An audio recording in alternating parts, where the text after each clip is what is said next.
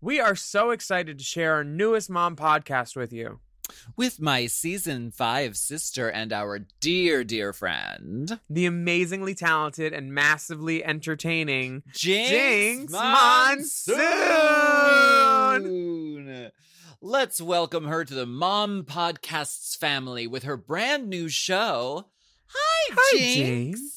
The wickedly talented Jinx Monsoon. We love this show. Listen, it's a different vibe for mom shows, okay? Each week, Jinx will be talking with amazing entertainers, comedians, inspiring artists, all about their lives, their careers, and everything in between. Stories from touring shows, fun celebrity encounters, and just really great conversations. Do you have a celebrity crush? Jinx wants to know. Well, do you? Do I? I do. Henry Cavill. My celebrity crush is probably... You'll have to tune into Jinx's show because I'm going to be a guest on it! Jinx wants to know. So here's a little preview of the first episode of Hi, Jinx! And we are so happy for our sister to be on our network and happy for you to hear it. Yes, make sure you search for Hi, Jinx! wherever you listen to podcasts. And after you listen, leave a review and rate our dear sister friend 5 stars because she deserves it. Forever Dog.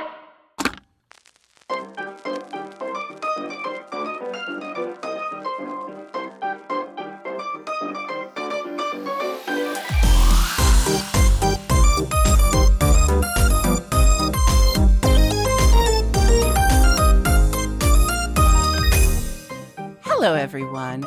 I'm Jinx Monsoon, and welcome to Hi, Jinx, a podcast where I, an internationally tolerated drag superstar, get to interview compelling and fascinating people about how they became who they are and why they do what they do. Today, we are joined by comedian, actor, writer, and cruise ship circuit party enthusiast, Joel Kim Booster. Oh my God, what an intro. Joel. Hi, Jinx. How are you today? I'm humiliated by that intro. But I didn't write it. Honored and humiliated at the same time. I didn't write it, but no lies I'm detected. certainly going to probe you about it. Great. Just like I was on the cruise ship. Like the last one I went on was like 6,600 gay men on the same boat, all working together to smuggle drugs into the same place. And it was just amazing. That one actually was crazy because we were getting on the boat and they shut down. There was a bomb. One of the bomb dogs started freaking out. And so they shut down the entire port. And then once we finally got on the boat, we found out the reason the bomb dog freaked out is because a lesbian tried to sneak on a decommissioned landmine as a prop for the dog tag party. And so the bomb dog freaked out, obviously, because it's a literal bomb that she was bringing onto the boat. And unfortunately, that lesbian wasn't allowed on the ship. And that's tragic. Oh, my goodness. And, I'm sure that just came with so many implications. Oh, so the lesbian gets kicked off. So the lesbian can't bring on a deactivated landmine.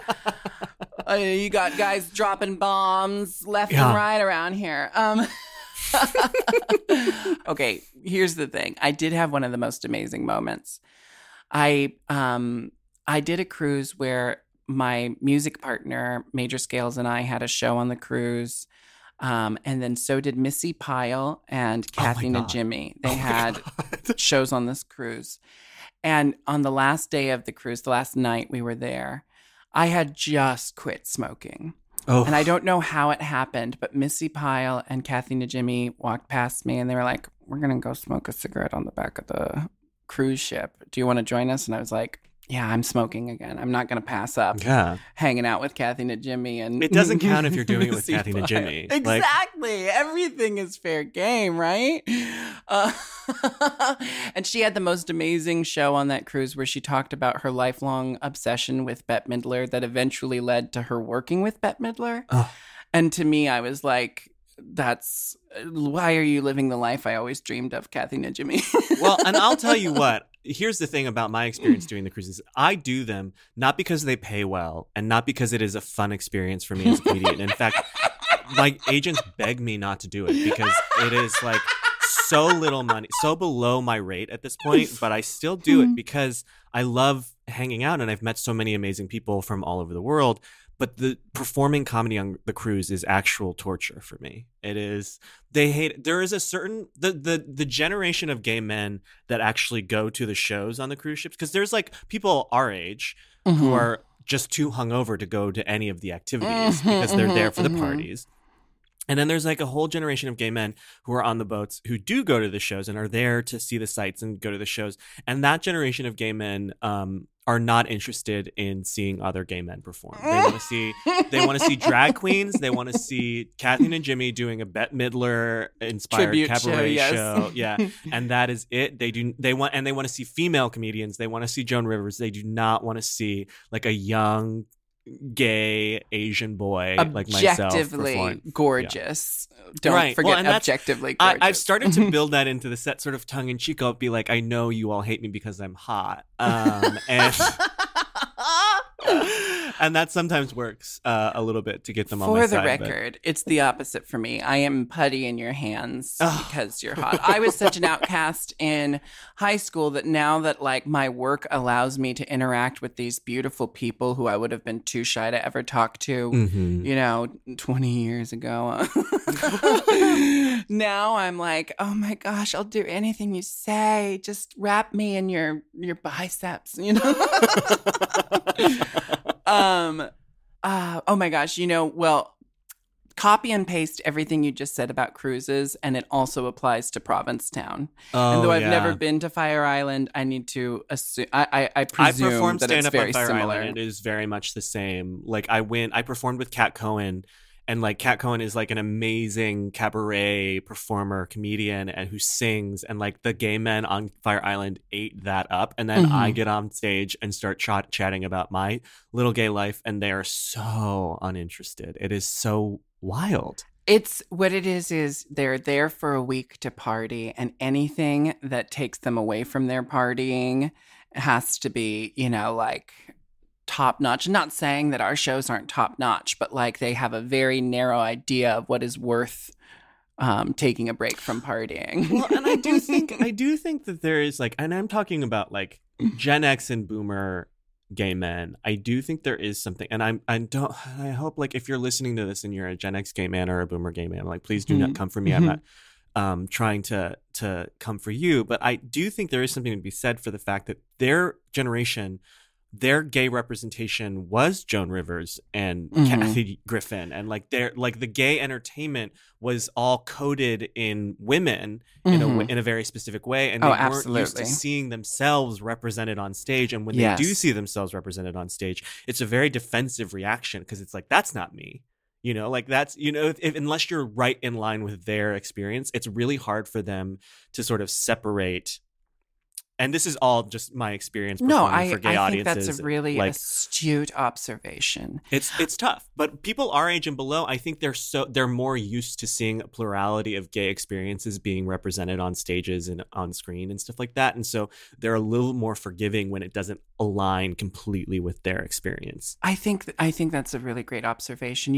And it was for so long with so little representation of queer people in media and mainstream culture. For so long, it was gay male best friends, There's a list of derogatory terms for this type of female, but it's the females we can relate to, and I always felt like what makes a really great gay icon when it comes to, older women in the biz is that they have to have some form of tragedy, some kind of obstacle they've had to overcome, but then also just so much humility that they just stand on stage and make fun of themselves, and then we worship them as goddesses. Yes, absolutely. Trauma. We want trauma. I think that's why Judy Garland is like the end all be all of gay icons. We could see the pain and we could see the veneer covering the pain, and that's what we related to, I think. And now it's amazing that we have so much queer representation. But let's talk about this. You are objectively gorgeous. You are objectively beautiful. I don't know.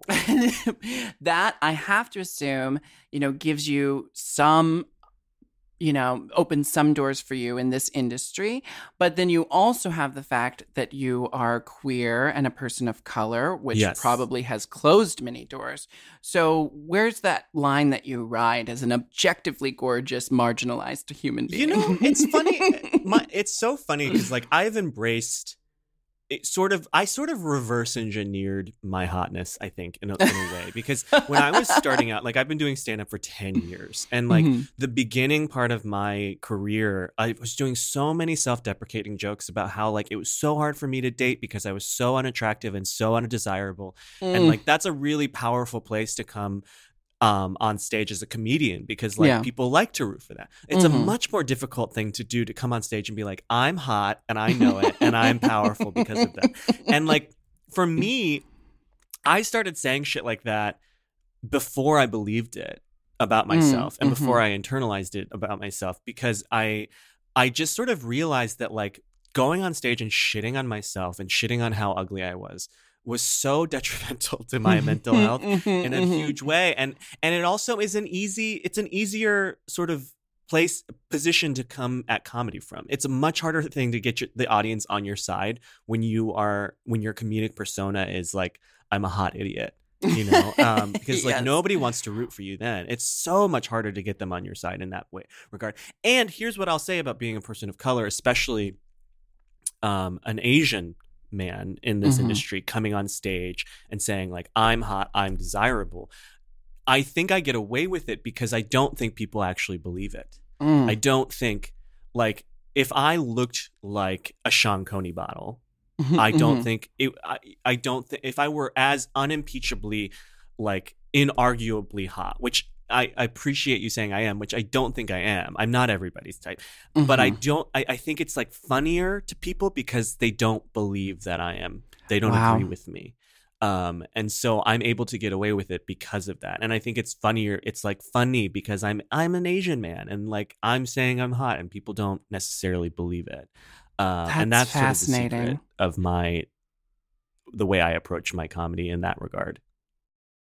I think that's just, I'm so, I think it's wonderful of you to be able to share it so honestly and candidly, because I think, when we talk about body positivity, when we talk about, celebrating yourself, we often aren't thinking about also giving room for hot people to celebrate themselves, And that sounds really weird, but I see it all the time. It's like we want to celebrate everyone. We want to celebrate our differences. But if you're hot, you should just shut up because you don't know what it's like to be ugly. But it's like, excuse me, everything is relative, first of all.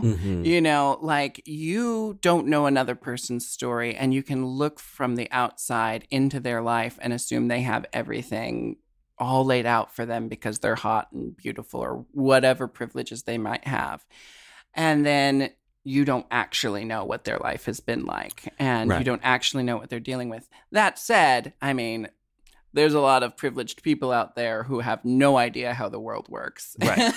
and they can be checked in a little bit more, I just think it was more for me, like as an Asian man, and knowing how Asian men are perceived in the culture at large, like it just felt demoralizing to go on stage every night and be like, yeah, I'm Asian and I'm undesirable and unattractive, and like having people laugh at that, which was like, it just didn't feel good after a while. And so I sort of overcorrected after a while, and like you did some correctional writing. I started believing it a little bit more, and then I started, I reverse engineered my self-esteem in a big way through comedy.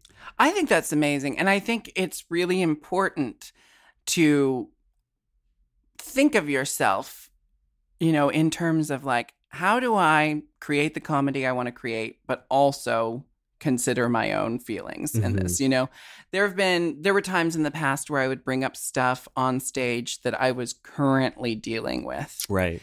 And then I realized, that happened here and there, some rough moments in my life, and I'd bring it up on stage because I think if I can get everyone to laugh at it with me, and if I can laugh at it myself, it'll feel less traumatic. The problem with that is when you're asking your audience to do that with you, you're not really entertaining them. You're hosting a group therapy session. Exactly. You have to have distance. You have to be able to have some sort of outside perspective on what you're dealing with. Because I'll tell you, frankly, like my dad just passed away. I'm sorry to hear that. 2.5 weeks ago. Thank you.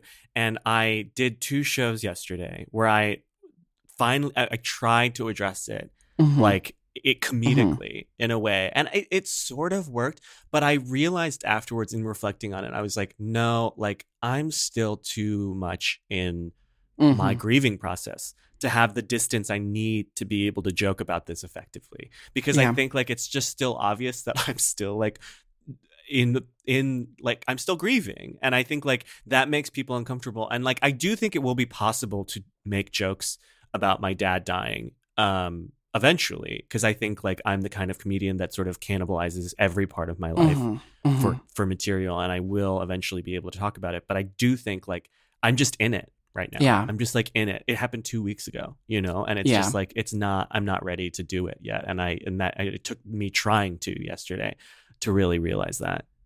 Yeah.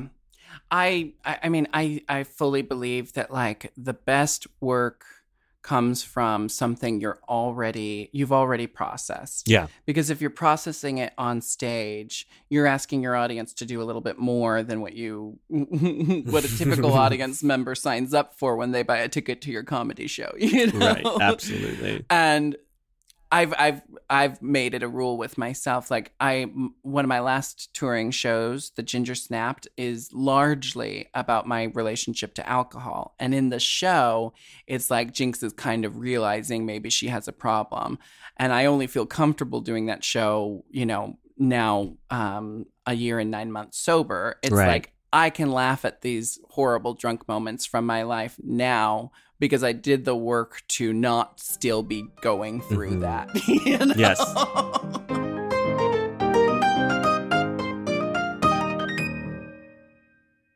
Eat stress-free this spring with Factor's delicious, ready-to-eat meals. Every fresh, never-frozen meal is chef-crafted, dietitian approved, and ready to eat in just 2 minutes. You can choose from a weekly menu of 35 options, including popular options like Calorie Smart, Keto, Protein Plus, or vegan and veggie. Also, you're going to want to discover the 60 add-ons every week, like breakfast, on-the-go lunch, snacks, and beverages to help you stay fueled and feel good all day long. What are you waiting for? Get started today and fuel up for your springtime goals. The Factor meals were so great. I love that they came in a recyclable container and with very little waste. And food, delicious. My taste buds had a party. Exactly. Really good, really easy to make. Loved it. Not a lot of cleanup because Factor Meals eliminates the hassle of the prepping, the cooking, and cleaning up. Simply heat and savor the good stuff, and you can customize your weekly meals with the flexibility to get as much or as little as you need, and then pause or reschedule deliveries to suit your lifestyle. Get chef-prepared meals on the table in 2 minutes with Factor's ready-to-eat meals, so you can get back to doing what you love this spring.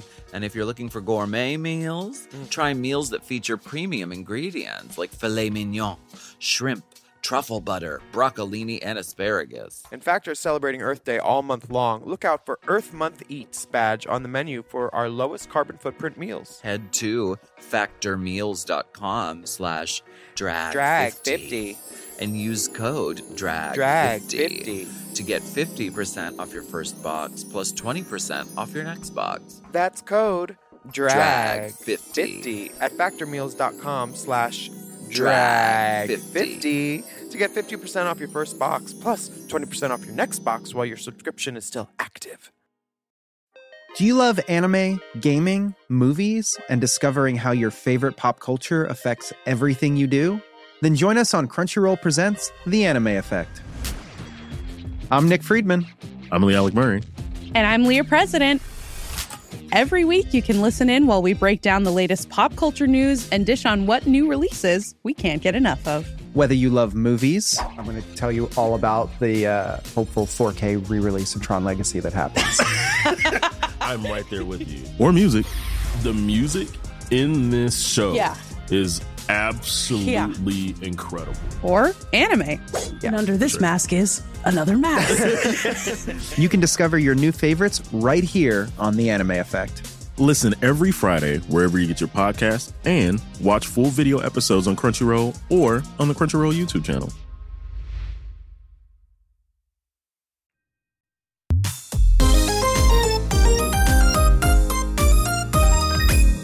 So you've talked in your stand-up about being adopted by white parents and being Yes. raised evangelical, and you were homeschooled till you were 16. How has that affected your life as a gay man, and where does it find its way into your comedy? I mean, in my early stuff, it is all over the place. I think like Mhm. it is a lot of introspection about like the way I grew up and the sort of the dysphoria of having growing up in a white family and not being surrounded by Asian people until I was like probably didn't meet my first Asian person until I was in middle school.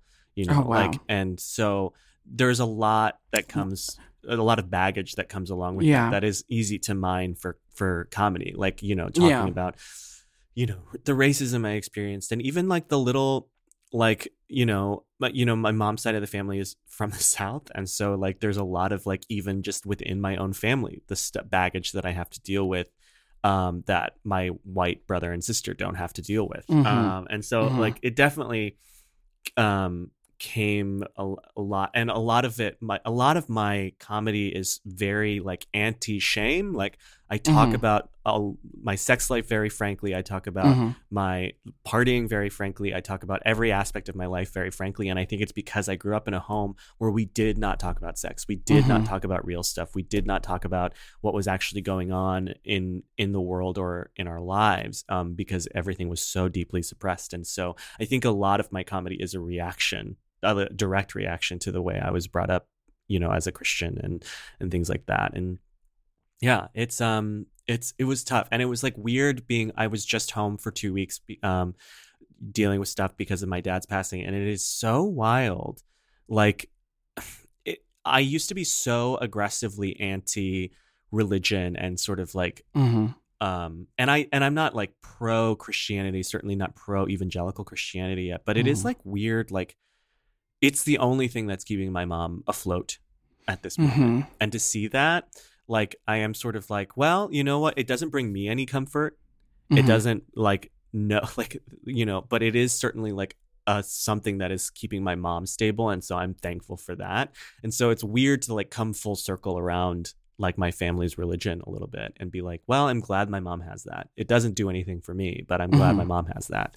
Well, have the religious people in your family been able to still support you in your identity, or does it cause roadblocks for you? It definitely is very much like it's a don't ask, don't tell situation. Like my mom has never once asked like, are you dating anybody? Like, are you happy? Are you, you know, like what's going on in that facet of your life? And it was very difficult. Like I'm glad I came to this place before my dad passed, but like, you know, it was very hard for them for a while because there were so many, you realize all the things that they don't ask about, you know, like they're very uncurious about my career because they know that like they won't approve of it. Like I don't need to hear, my parents don't need to hear how like, you know, a story about me fisting a guy on stage, you know, like that's just not something that I don't think any parent, religious or not, would care to hear about. And so like, it's difficult because like they never were parents that would like come to my shows or watch me I was on a fucking NBC sitcom and they didn't even know that I was on it. That's kind of mind blowing, you know, that's, I feel like I was raised in an environment there were lots of little secrets. There were things that I only could talk to my grandma about and my mom couldn't know about it and vice versa. And, you know, I was raised by a little coven of witches, you know, it was mostly women raising all the kids of my generation. And so I always felt like I had 3 moms growing up, but it was a lot of little secrets. It was a lot of like lingering Catholic influence from my grandmother down. And so lots of little secrets. And it's taken a lot of like I've kind of just had to say fuck it and just be open with my family these days, because for so long I did keep so much of myself secret because I thought, oh, they're never going to understand. And lately, it's not like they truly understand everything it means to be a trans femme, drag queen, queer person, in the public eye.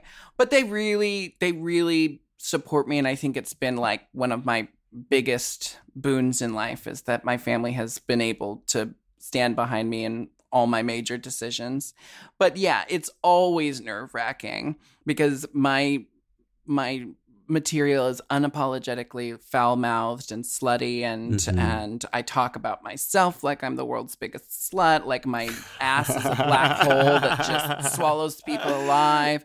My mom comes up in a lot of my stories, and then I'll have her in the audience, and I was like having this teeny tiny panic attack one night because I told the story of my mom revealing that Santa Claus wasn't real in one of my holiday shows. And then she came to see it, where I paint her as this mommy dearest Joan Crawford, like monster mom. And I didn't know how to like navigate that moment on stage. And then what happened when I was telling the story live in front of an audience and she was watching, I said, and that's the moment my mom ruined Christmas for me. And she's right over there. Like the spotlight follows and finds my mom in the audience. But then the audience started cheering for her. Yeah. And it was like my mom kind of reveled in this moment of like, it's me, everybody, it's me. So lately I've been finding ways to invite them in. But it's like, even to have a supportive family, it's scary to share that part of your life. Mm-hmm. We leave home and we build a chosen family.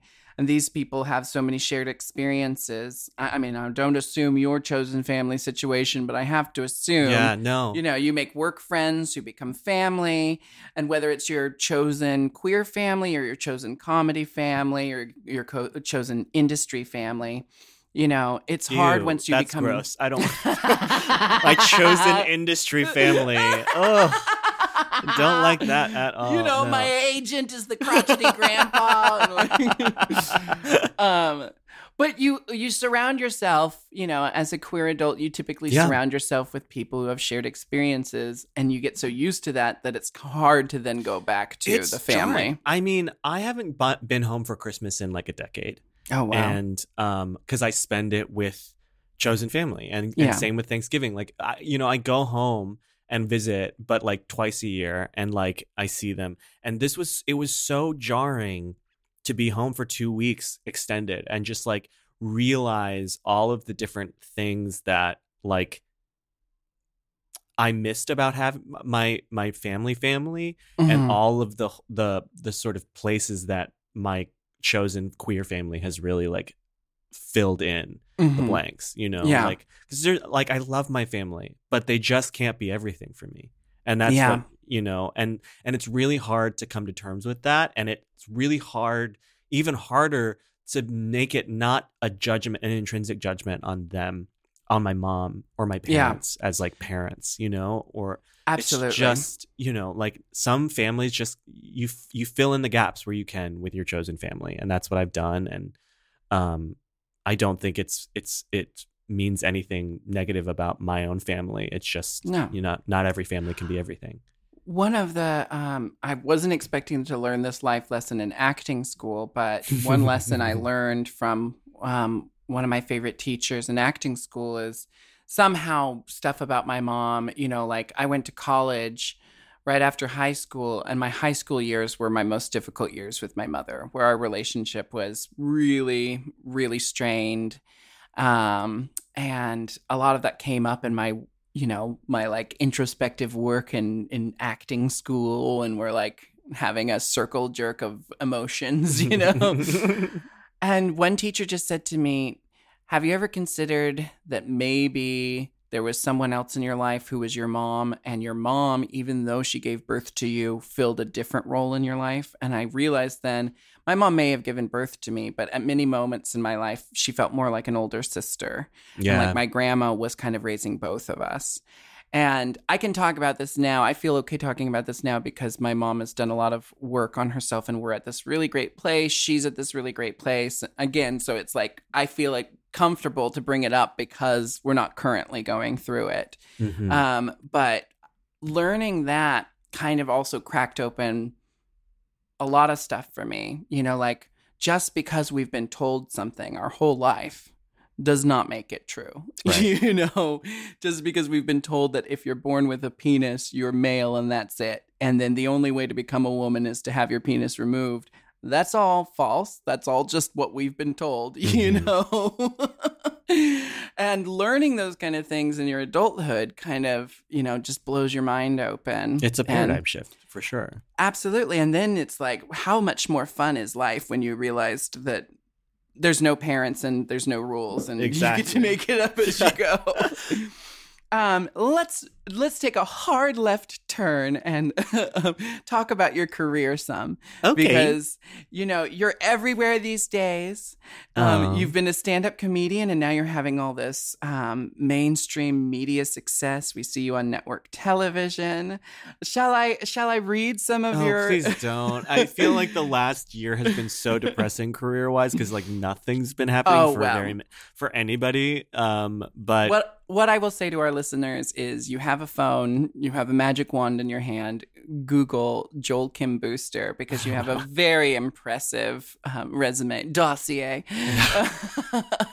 But I want to know, what was the transition like from stand-up comedy, which is just inherently more indie, more, you know, underground. DIY. Yeah. Yeah. And then now you're working with network television, you're working in writers' rooms.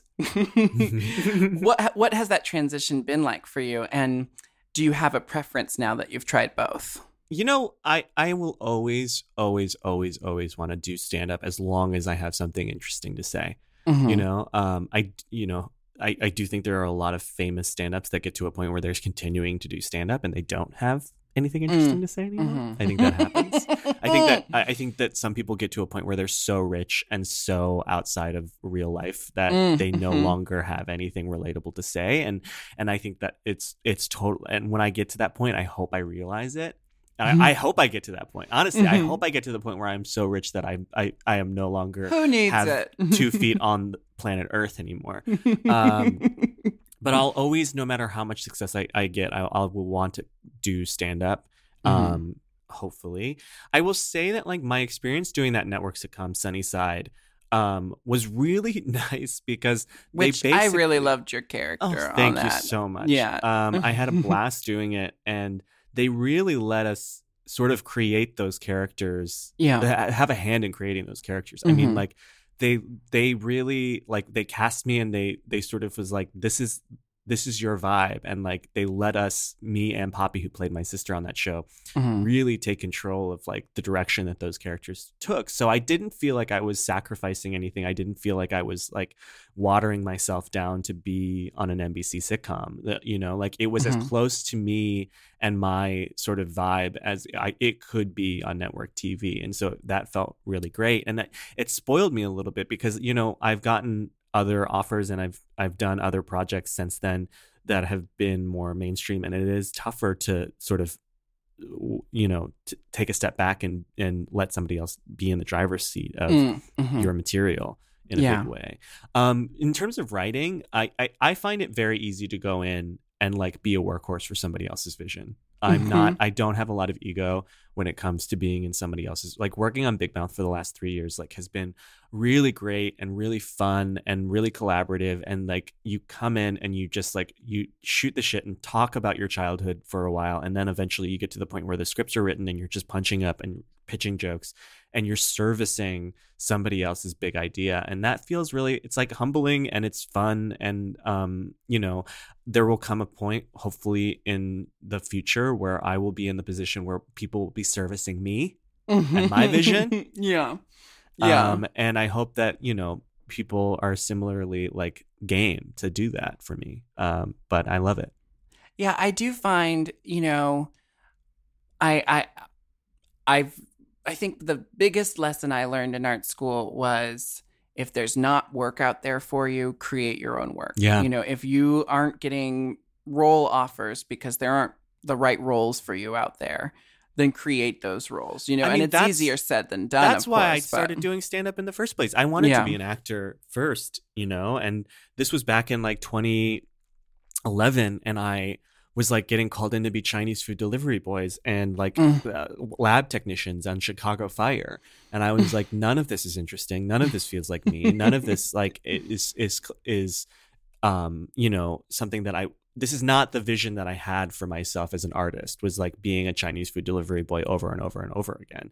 And so I started doing stand-up because I was like, let me just create this other person that I can be on stage and fulfill this need that I have. And it worked, because now like I'm getting hired because of that person that I've created on stage, not, you know, necessarily the other way around. Like people come to me and say like, we like this person that you've created and we want to put that in this situation. And so like it worked. Like I looked up really heavily to people like Mindy Kaling and Kumail Nanjiani and people like that who like were in similar positions. I mean, Mindy, like I had never, say what you will about The Office now, like in hindsight, but like that character, I had never seen an Asian character quite like Kelly Kapoor. And when I found out that like it was Mindy Kaling who like drove that character and like was in the writer's room saying like, this is the character that I want to create, I was like, that's inspiring to me. And I was like, oh, I guess I need to not be an actor. I need to be a writer, and like really figure out how to create those opportunities for myself and not wait around for some white guy to get it right. Yeah. Yeah. I mean, that's huge. I mean, I really love just being an actor and just showing up and delivering the lines. You know, It's that's so a easy. lot of fun. Yeah. And then all the costumes are decided for you, and Yes. and you just get to show up and be, you know, talent. And I really love that. But I do, you know, there are moments where I have to be like, just so you know, no one in my demographic would ever say this. You know, like, can we talk a little bit about what actually gets said in these moments? Or, you know, there's definitely, I think, I think when a new demographic is gaining representation in mainstream media, there's this natural progression where it starts out as the archetype, and they start out as like, they come in, they're an archetype, they say a catchphrase or a one-liner that really like nails it on the head, like, oh, that's what you expect from this person, and then they disappear. And then we get to like letting them actually have a story arc and letting them actually kind of tell their story. And then when I feel like we're at a new place of representation is when that person gets to be kind of horrible. Yeah. You know? Yeah.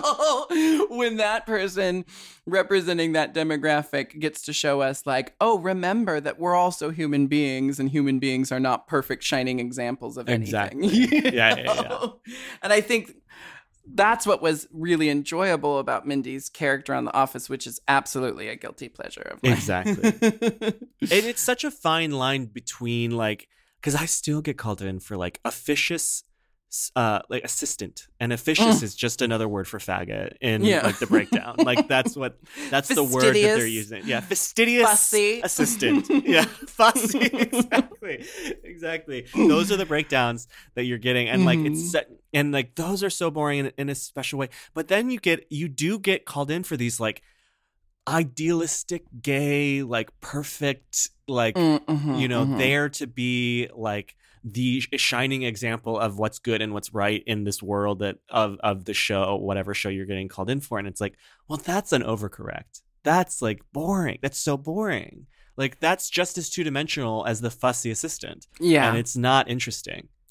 Yeah, I find that, like, first of all, I think it's amazing that there have been a handful of auditions that I've been given that this is a non-binary character written for a non-binary person to play.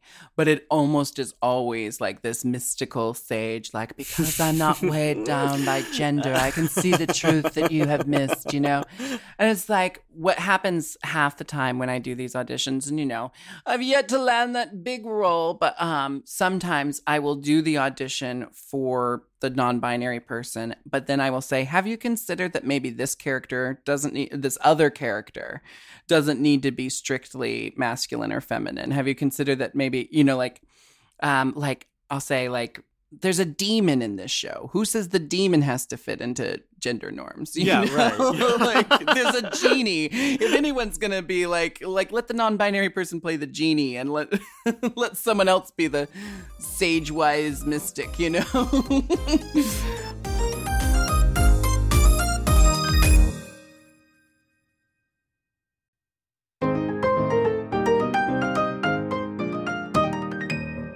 I want to know, you talked a little bit about your very frank talking about sexuality in your work.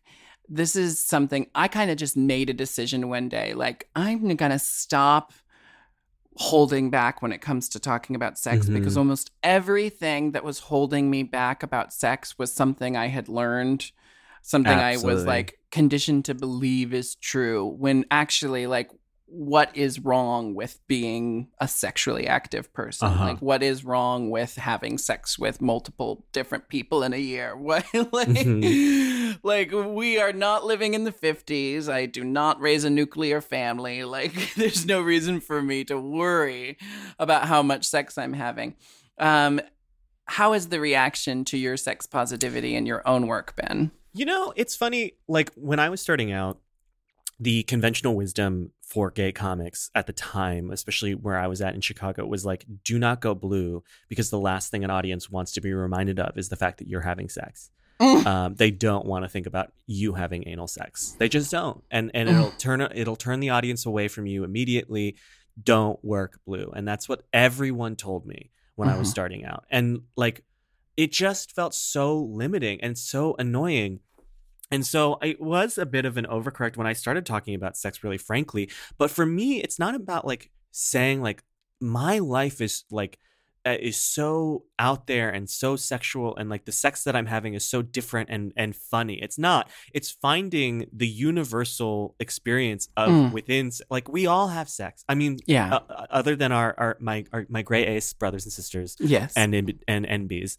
There are, but for a lot of people, sex is an experience that we all share. And so, like, even though like my story might be about a guy coming in my eye and giving me pink eye, like that, there's got to be something that every audience can relate to within that experience of having come in my eye and giving me pink eye. And so I'm gonna find it and I'm gonna bring it. And here's the thing, like, I don't perform it only in LA and New York. I'm going to, like, one of my favorite clubs is in Bloomington, Indiana, Madison, Wisconsin, Kansas City, like places where like it's not necessarily bastions of like gay, queer spaces. Like, and so like I've had to make it work. And the thing is like, people, when it's funny and you find that universality, people will laugh. No matter what. And that's what I found. And like, it doesn't have to be alienating if you're confident, if you're not apologizing for it. Like that, because the audience senses the fear. The audience will sense the fear like 10 steps ahead of you before you even get to the punchline. And so that's what I've had to really learn about it, is just to like go in and unapologetically and not be afraid to touch on those aspects of my life. And like, they want, most audiences are just want you to be funny. Yeah. They really do. They're just not, make me laugh. They're not rooting against you, And so like, I think if you can find the stuff that is universal in the very specific way we have sex, then like, it works all the time. It works almost always. I find that the people that are most offended by some of my material are gay people. Like, I think a lot of respectability politics come into play when like they're like, well, you're a well-known gay, like you're out there representing us, and is this how you want to represent us, as oversexed and slutty and blah blah blah blah blah. And it's like, well, I believe that there are other gay comedians out there who aren't, and I believe that like my audiences are smart enough to know that I'm not speaking and not representing an entire community. Well, and absolutely. I never asked to be. No one person should be speaking for an entire community, because every community is so multifaceted. One, and two, it's like, why should we, I've dealt with this a lot being a drag queen for 18 years. I dealt with the stigma before Drag Race existed. and people telling me that performing in drag was holding our community back, and I'm like, but actually it's always been there and it's a part of our community. So why aren't we allowed to share this, And one of the things I love about the queer community is the ability to talk about sex, like just a fact of life, you know, and also to leave room and understanding for people who, like you said, like asexual people who sex isn't a big part of their life, but they still have a relationship to it. Yeah. Like they still know what it is. They still know that it exists. And there are universal things that can speak to people who aren't having sex because they've probably dealt with people putting their preconceived notions on them. When I started really like just telling my stories on stage, like I used to put a lot more like veils over it and, tell a fictionalized version of the story. And now I just fully tell my audiences about the time a guy lost a condom up my butt, And the moral of the story at the end is, I asked how that happened because it had never happened to me before. And in retrospect, I'm like, it's so clear. The guy had whiskey dick and his dick lost the condom. That's that. That's what happened. But he told me at the time that my ass was too tight.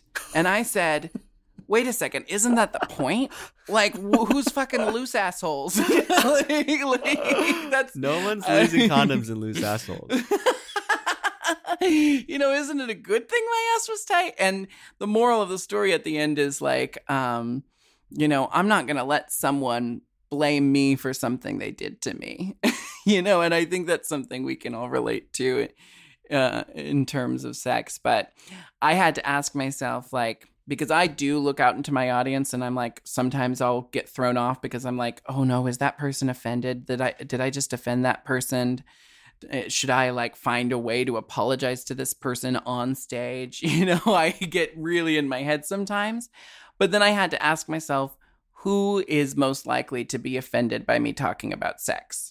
People who are still clinging on to things that our religion has taught us or that our society has taught us. And am I really that afraid of offending them? Right. I am actually not worried if what you are is just trying to silence me, then go ahead and be offended, Yeah. There's no refunds at this point, you can't. And I've had some people walk out. I had like an 80-year-old woman walk out of my show once. It was her birthday and she was like, this is just not how I wanted to spend my birthday. And you know what? God bless her. She shouldn't have to. But yeah, you kind of, conviction goes a long way in this industry, especially with comedy, I think.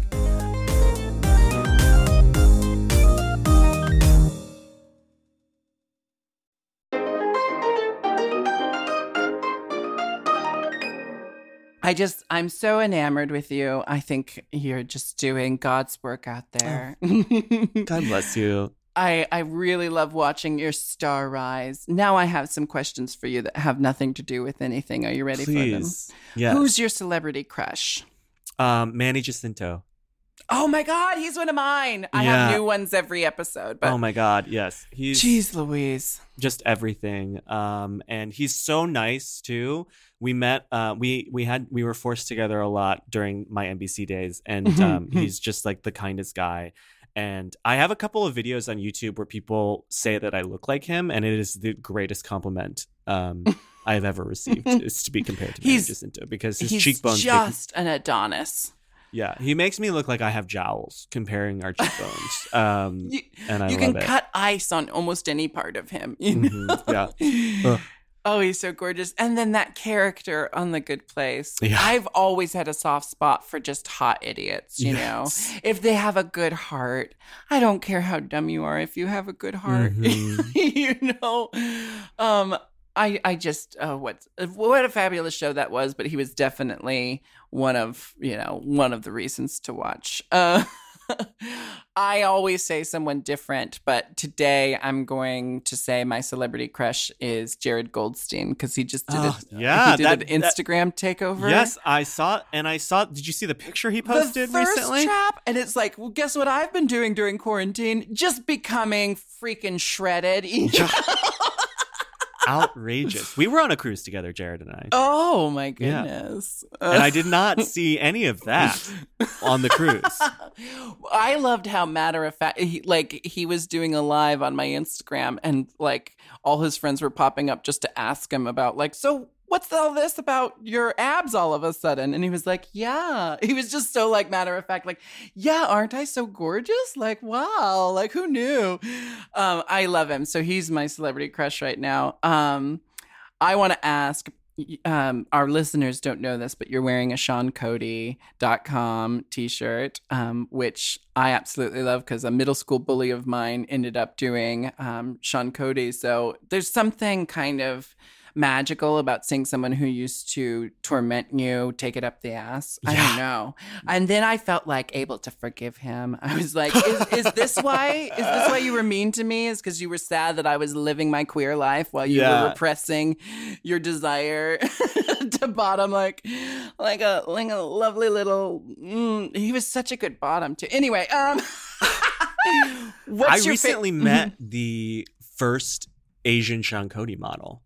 Oh, yeah? Recently. Yeah. I think Dale, he went by Dale then, and he's Jacob Ethan Dale now on OnlyFans. And he's a lovely human. And I was like, what a trailblazer. Like, somebody needs to tell your story to be Asian on you Sean can Cody. Write the one-man show. Yeah.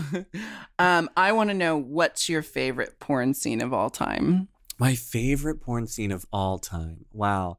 That's a really tough one. I'm a big proponent of porn on Twitter, and so like I'm trying to think of like something that I've seen recently that really got me going. I love this new era of self-produced porn. You know, I think it's brilliant, but my favorite, maybe this will strike an idea in you. Have you ever seen Oliver Twink?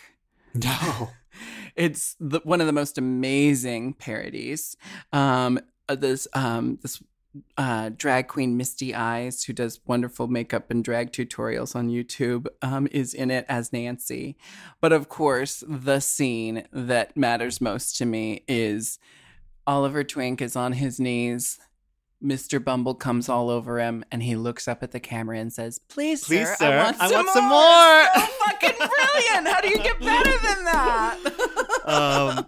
I think one of my favorite scenes probably is Aspen gets hypnotized. I'm really into like hypnotism in porn. I think it's so hot. And it's just like, is this Aspen the famous gay for pay straight male model? Yeah, I think Does so. Does he have the tattoo on his arm that says Aspen? Yeah. So I've been following him for a while because I just adore him. He's bottoming a ton now in porn.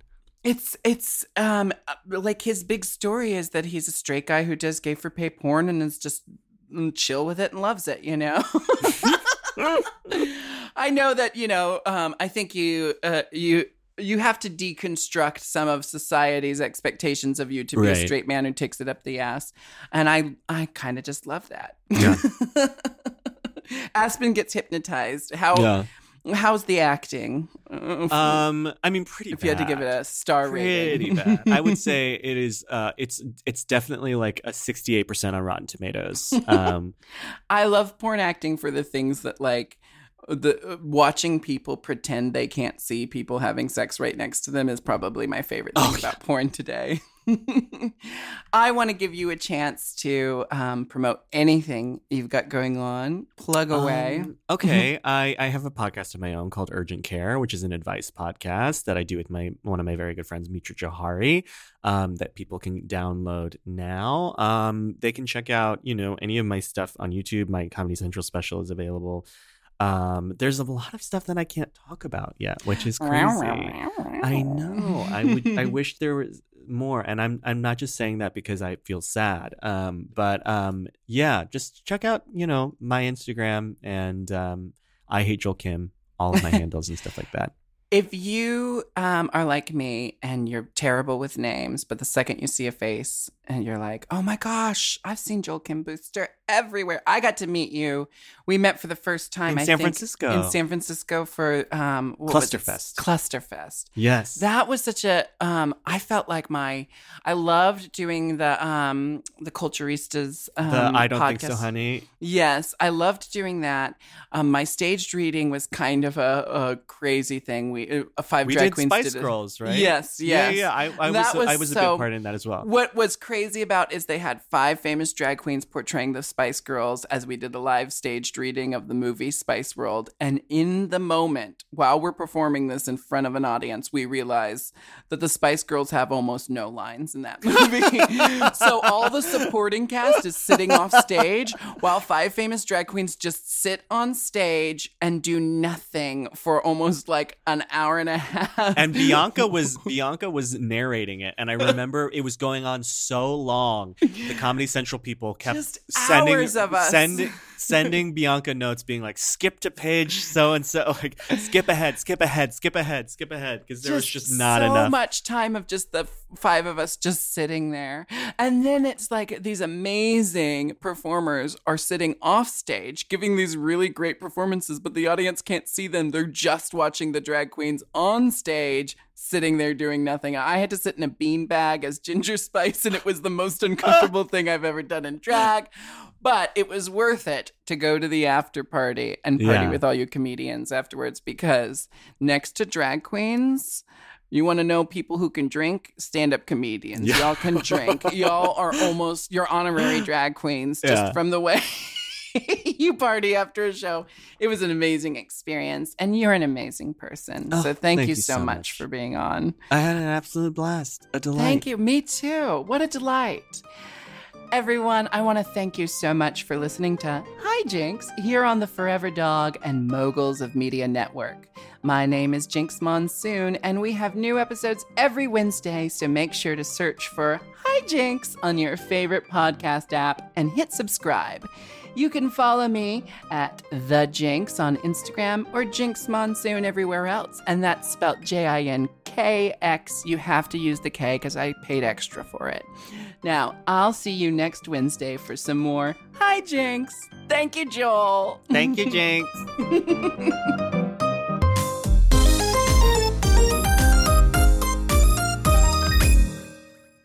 Forever Dog. To listen to Hi Jinx ad-free and 1 day early, sign up for Forever Dog Plus at foreverdogpodcasts.com/plus. Make sure to follow at Forever Dog Team and at Mom Podcasts on social, and rate and review Hi Jinx 5 stars on Apple Podcasts, Spotify, Stitcher, or wherever you get your podcasts.